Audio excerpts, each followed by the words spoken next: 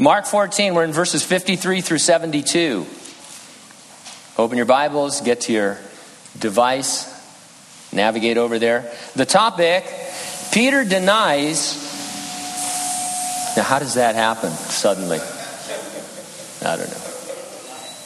Peter denies that he is a follower of Jesus, but the more he protests, the more his Galilean accent gives him away. The title of our message, Peter piped up, provoking a personally perilous predicament. Okay. Father, thanks for giving us this opportunity to study your word.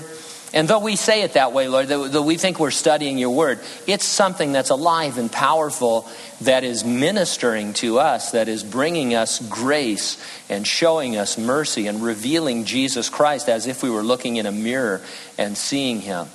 It's intended to transform us and to conform us into his image. And so I pray, Lord, that we would get all of that out of the study this morning and realize, Lord, that you are worthy to be praised, and we praise you. We thank you in Jesus' name. And those who agreed said, amen. He's Sean Connery, so we give him a pass. But it seems lazy to me that he didn't even try to use a Lithuanian accent when he played defecting submarine commander Marco Ramius in The Hunt for Red October. He spoke in his usual thick Scottish accent. It was just weird having a Scottish submarine captain on a Russian submarine that was defecting. Meryl Streep, on the other hand, is renowned for being able to nail just about any accent. To play the title role in Sophie's Choice, she not only mastered German and Polish accents, but she also learned Polish. She was so convincing in character that when she filmed on location, locals thought she was Polish. Now, the Apostle Peter needed an accent coach. He followed Jesus after the Lord was arrested, but he tried to keep his relationship to the Lord a secret. As he warmed himself by the fire, a servant girl thought she recognized him as one of Jesus' disciples. Peter denied it, but his thick accent gave him away. Hearing him talk, the crowd said, "Surely you are one of them, for you are a Galilean, and your speech shows it." Jesus warned Peter that he would deny the Lord 3 times before the rooster crowed twice. It happened just as the Lord predicted. Even though he had been arrested and was being tried by the authorities, that second crowing at the precise moment indicated that Jesus was the one presiding over the events of that morning. As we read through the verses, we'll focus on the Lord presiding both in the future and now. I'll organize my thoughts around 2 points. Number 1, Jesus will preside over the future trial of those without faith. And number 2, Jesus will preside, or does preside rather, over the fiery trials of your faith. Let's take a look, first of all, in verses 53 to 65 at the future trial of those without faith. Judge Wapner was the first reality TV judge that I can remember. There have been a bunch of them since Wapner. Judge Judy, Judge Joe Brown come to mind. Courtroom drama appeals to us on some level, as long as you're not one of the defendant especially. The hours leading up to his crucifixion are filled with judges and courtroom drama for Jesus. Mark begins with his interrogation by the Jewish ruling council, the Sanhedrin. And so verse 53, and they led Jesus away to the high priest, and with him were assembled all the chief priests, the elders, and the scribes. Mark omits a few things that are not pertinent to his telling of the story. Jesus was first taken to a man named Annas. He was the former high priest and the father-in-law of Caiaphas, the current high priest. Then Jesus was interrogated, as recorded by Mark here, at an illegal night court of the Sanhedrin. After that, he was subjected to an official daylight trial by the Sanhedrin. Then he was sent to Pilate, who sent Jesus to Herod, who sent Jesus back to Pilate, where he was finally sentenced to death on the cross. Everything the Sanhedrin did was illegal. Their end game was to have Jesus crucified by the Romans, and they would bend or break both God's laws and the law of men to that end. Verse 54, but Peter followed him at a distance right into the courtyard of the high priest, And he sat with the servants and warmed himself at the fire. Now we're going to pick up the story of Peter by the fire in just a moment. This is put here as a placeholder. Make a mental note of it, especially the fire. Verse 55, now the chief priests and all the council sought testimony against Jesus to put him to death, but they found none. They were working backward from his sentencing to try to establish a crime worthy of the death penalty. It would prove impossible. Jesus was the sinless Son of God without any fault. There was no cause for which he should even be on trial, let alone found guilty and condemned to death. You know, today a lot of people pre-sentence Jesus. They don't necessarily pre-sentence him to death. They pre-sentence him to insignificance. Without ever hearing testimony from witnesses, non-believers have decided Jesus can be ignored as someone who has no significance to them. You've encountered this if you've tried to share with somebody who doesn't want to hear you at all. They don't care about the Bible. They don't care about Jesus. They don't even care about the changes in your life. In fact, if your life changes for the better, they're kind of upset. They don't want to hear about it. And so they've decided that Jesus can be ignored. They've pre-sentenced him to insignificance. Verse 56, many bore false witness against him, but their testimonies did not agree. If I understand Jewish law correctly, for a conviction, you needed the sworn testimony of at least two witnesses who were in absolute agreement. If a witness perjured himself, it was punishable as a crime. Jesus' case ought to have been thrown out of court for lack of evidence. There were no witnesses that agreed. If the stakes weren't so high, these proceedings would have been somewhat comical. Verse 57, then some rose up and bore false witness against him, saying, we heard him say, I will destroy this temple made with hands, and within 3 days I will build another made without hands. Now the second temple, sometimes called Herod's temple on account of King Herod's massive remodel project, it was the heart and soul of Jewish life. It was still under construction in Jesus' time. A rumor had grown that Jesus planned to destroy the temple, that he was some kind of terrorist with a plan to level the temple to the ground. The rumor was based on an erroneous understanding of something Jesus had said.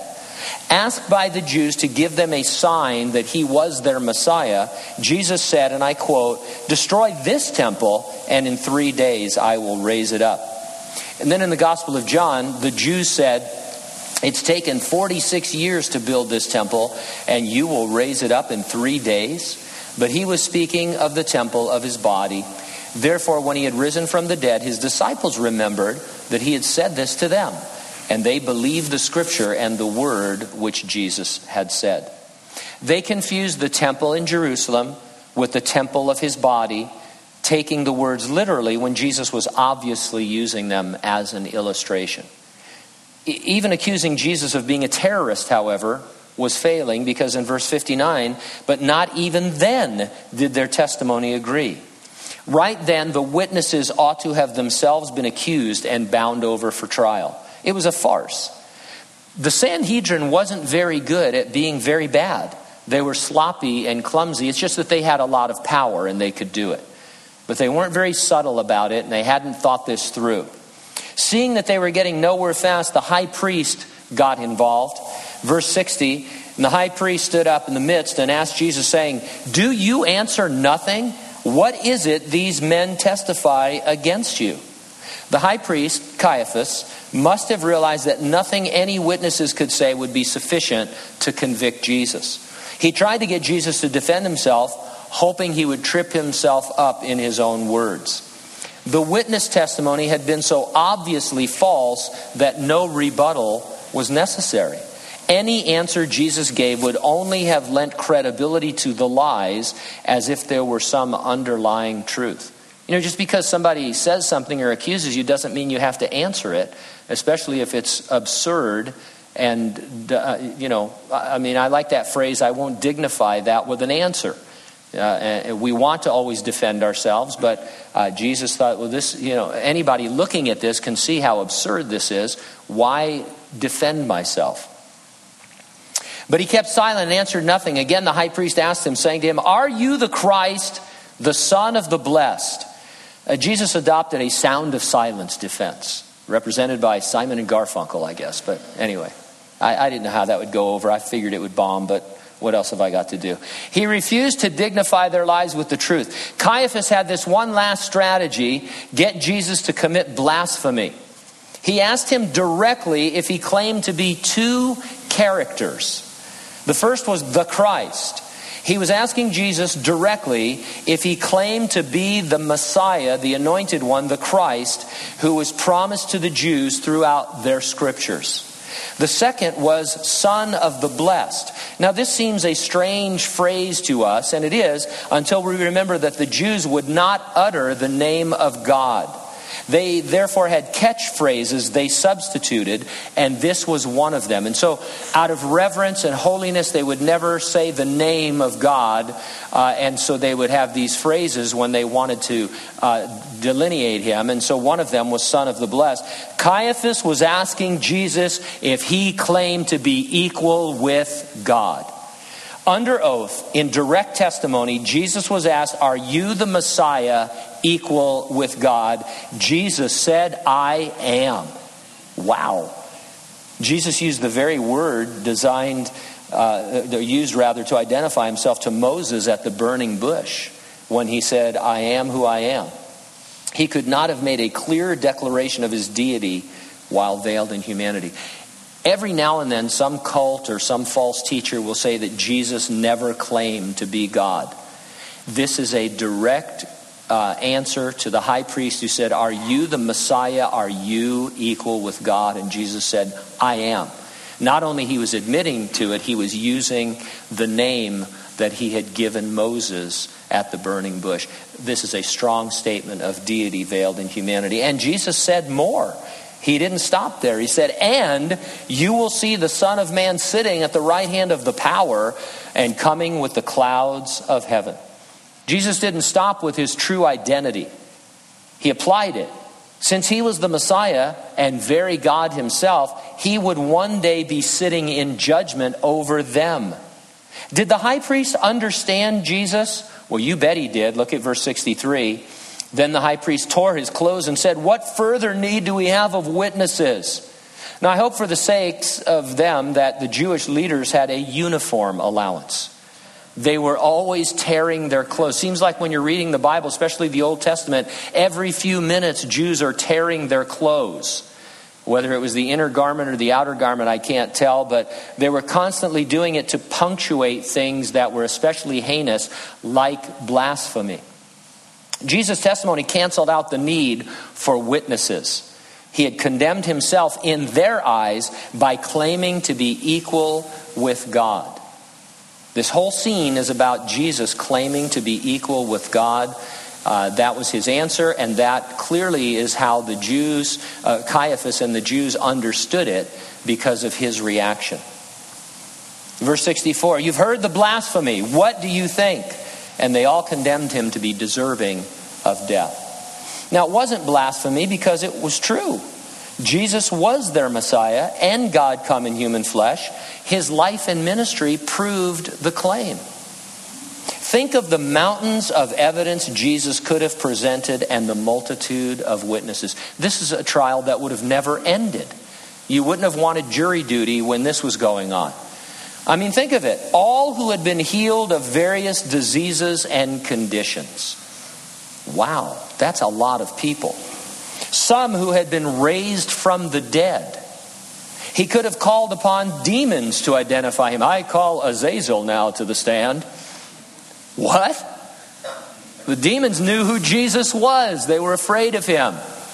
He commanded them and they did what he told them to do. He could have reminded them of John the Baptist announcing him as the Lamb of God who takes away the sin of the world. He could have played the tape of the Father's declaration from heaven, "This is my beloved Son." That's just the tip of a huge iceberg of evidence Jesus could have mounted on his behalf.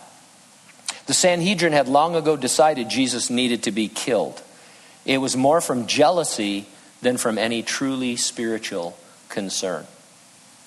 Then some began to spit on him and to blindfold him and to beat him and to say to him, "Prophesy." and the officers struck him with the palms of their hands. Now, this was not how the Sanhedrin did things on a normal basis. This is what we would call mob behavior. Everyone, including the officers, joined in against everything they stood for. It was ugly, especially considering the pure and lovely life Jesus had lived openly before them. To say that Jesus didn't deserve this would be a tremendous understatement.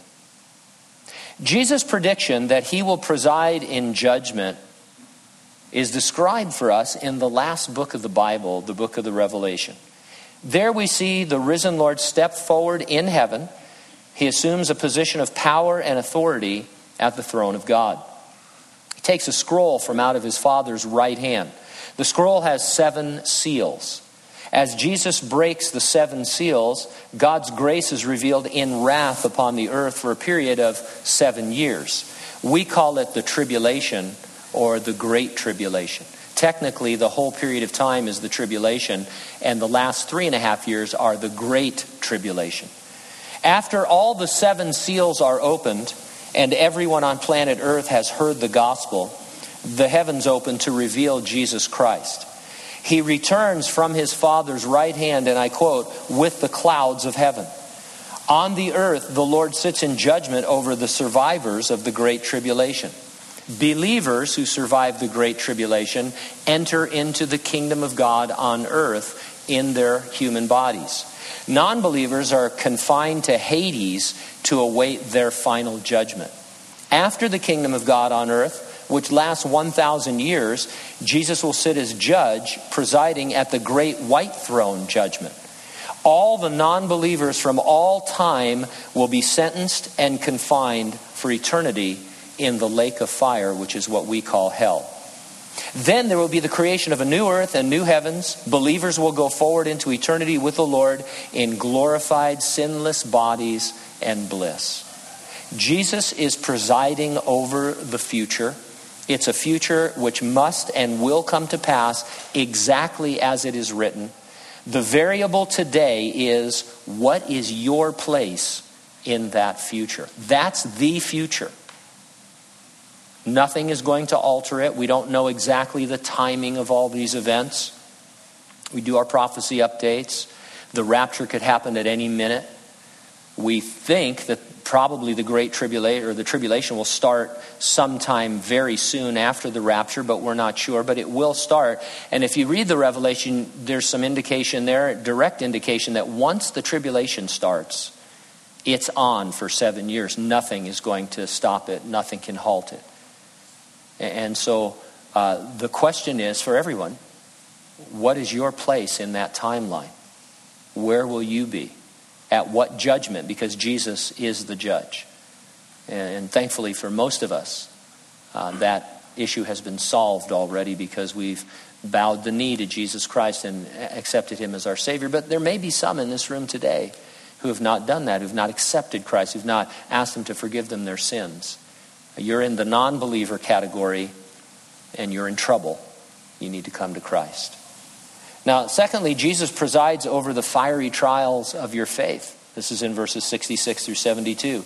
We left Peter warming himself by the fire, and Mark will remind us that Peter was warming himself by the fire. And so there's an emphasis on Peter at the fire.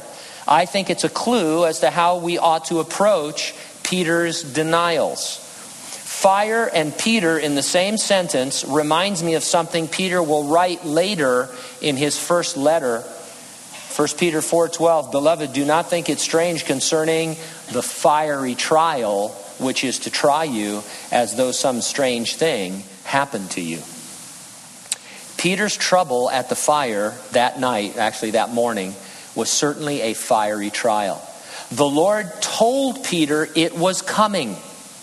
He told him he was headed for a trial.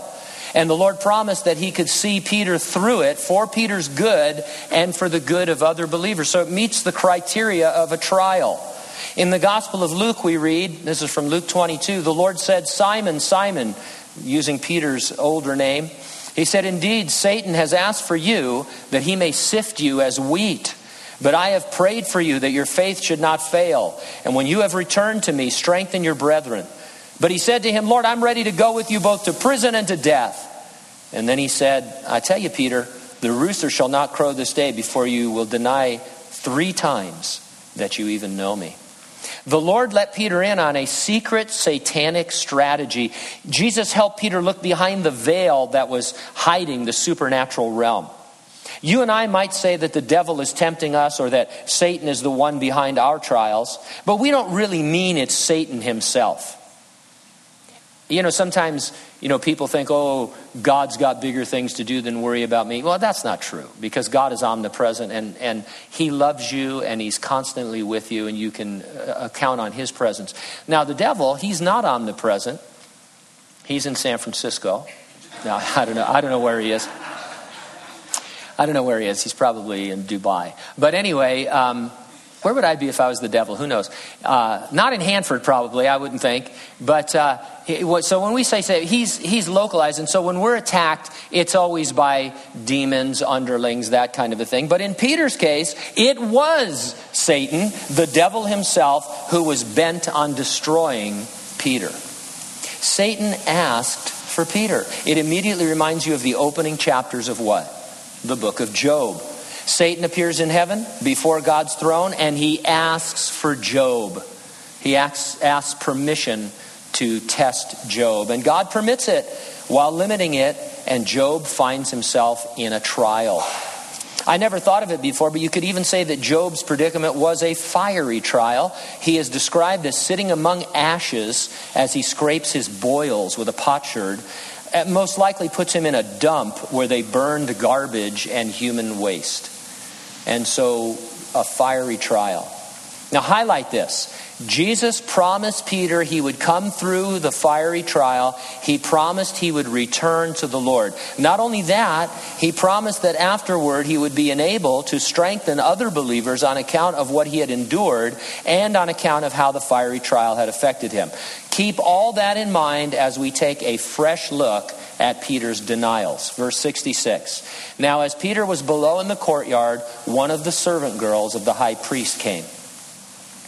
You'll hear, or you've heard in Bible studies, that Peter followed Jesus from a distance, and that was the first step in his downfall. I can't remember exactly how it goes. It's a solid devotional study, I suppose, but I think I've probably taught it myself. Peter follows from afar, then he warms himself by the world's fire, and it's kind of a 1, 2, 3 of how he backslid and of his downfall. So they start by saying that Peter followed from a distance. I ask you though, how else could he have followed except from a distance?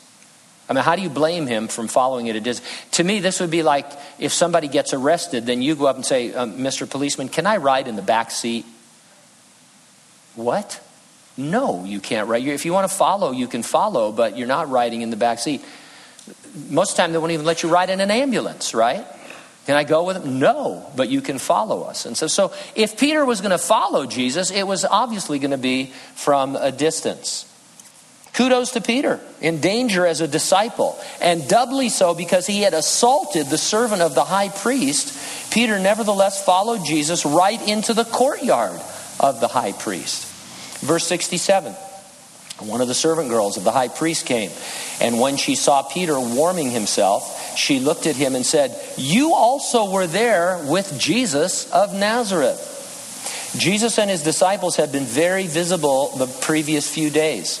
The activities of Jesus overturning the tables in the temple and teaching had made he and his posse the center of attention.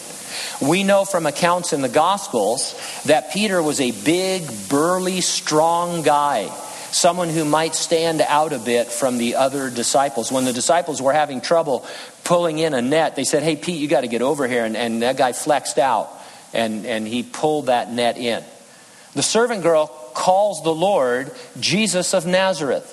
Apparently the label Jesus was given among the servants of the high priest was this derogatory designation of where he had grown up. Obviously there was a lot of talk about Jesus everywhere in Jerusalem, and certainly in the household of the high priest there would be derogatory talk about Jesus, and so they would refer to him as Jesus of Nazareth. It's a reminder of that common saying, can anything good come out of Nazareth? Anybody live in Riverdale anymore? See, it's no fun to make fun of Riverdale. What can I make fun of? Don't tell me, I'll get it later. Non-believers, if pressed, usually have some derogatory designation for who Jesus is. Have you ever thought about that? Oh, he was a prophet. He was a philosopher. He was a guru. He was a revolutionary. Considering that he was the sinless Son of God, very God himself, all of those are insults.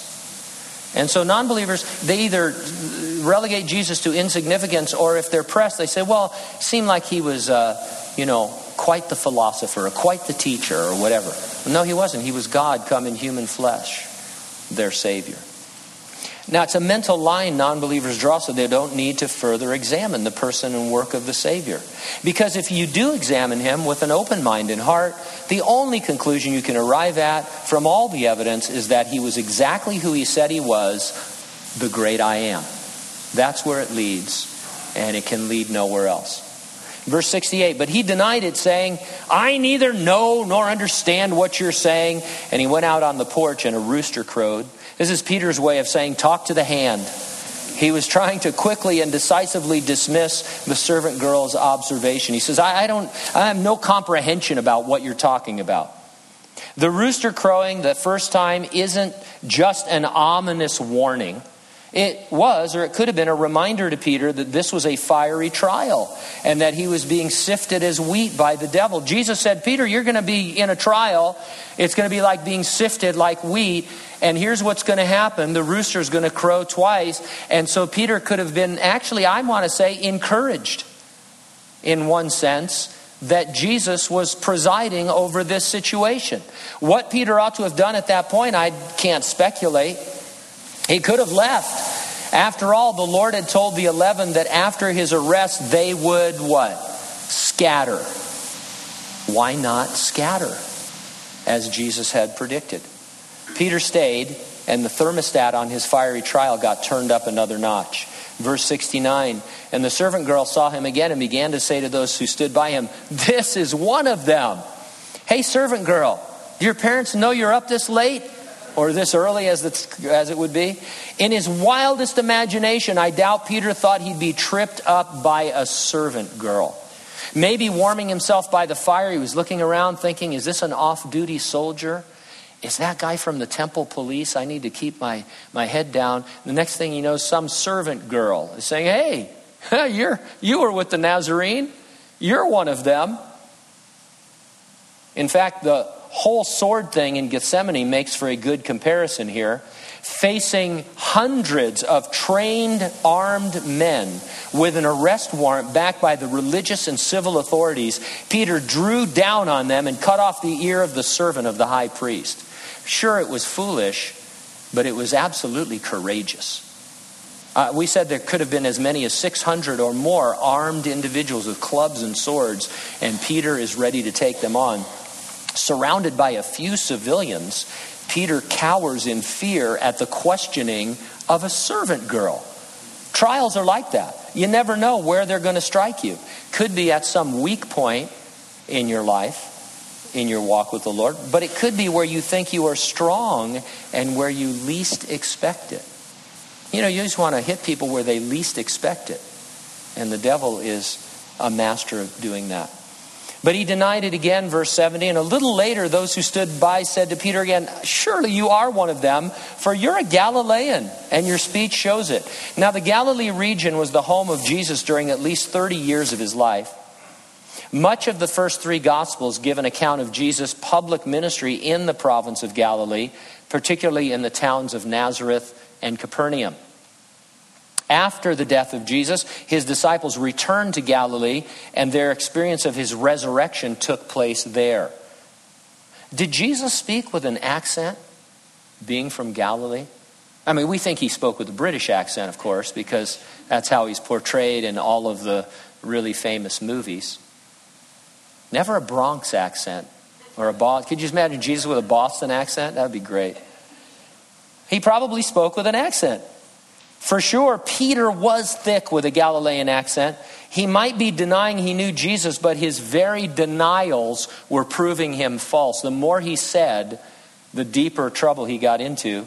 Then he began to curse and swear, "I do not know this man of whom you speak." Now, this doesn't mean he cussed.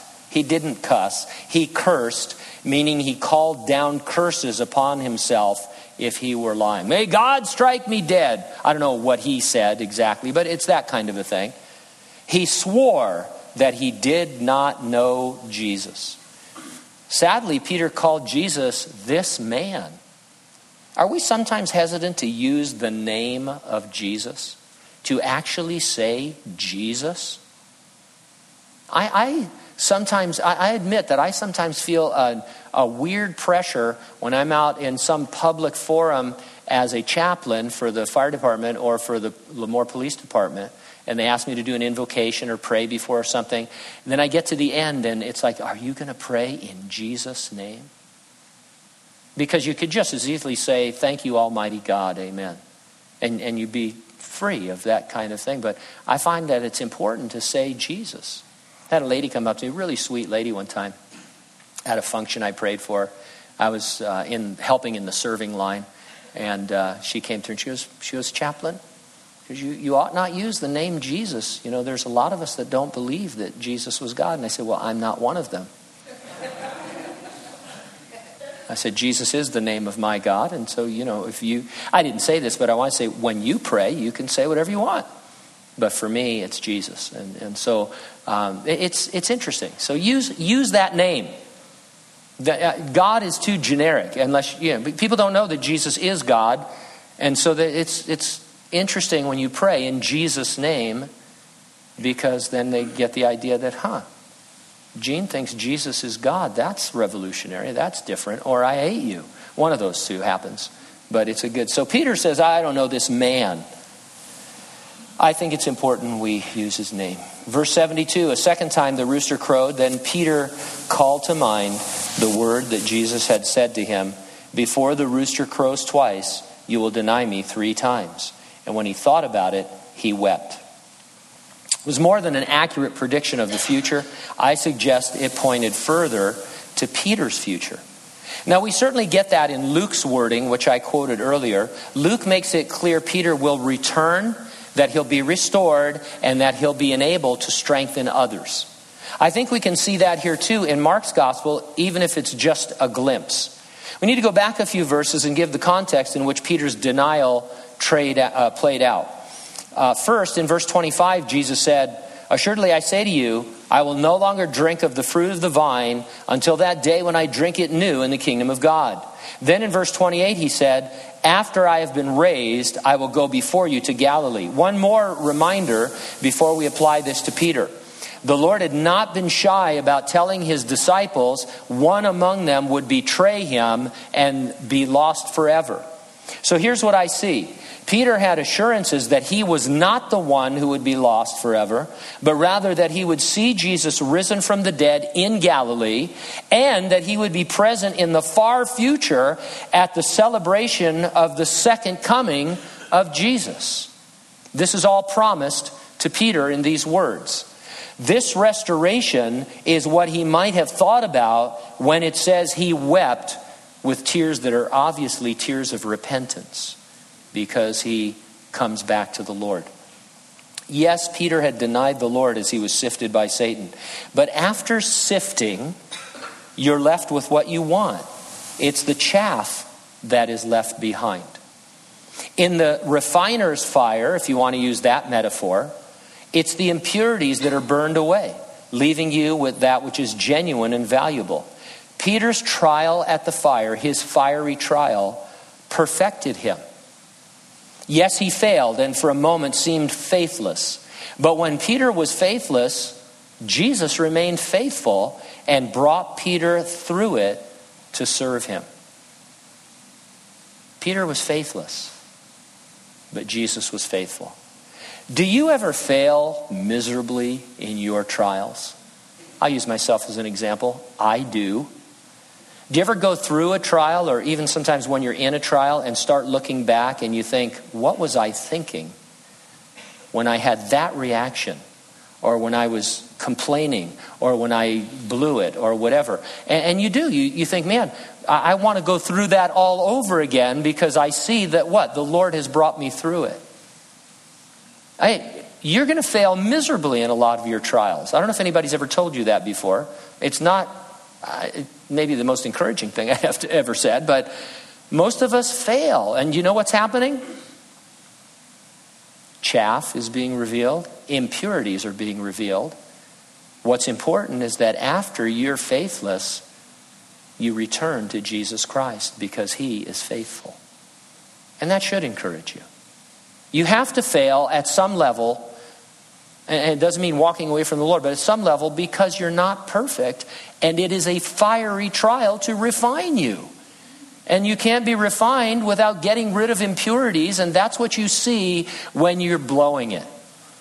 When you're losing your joy, when you're blaming God, when you're getting angry, and all of however it is for you. That's what's happening. God is saying, hey, Satan is sifting you. You're being tried by the fire, but I am going to see you through this.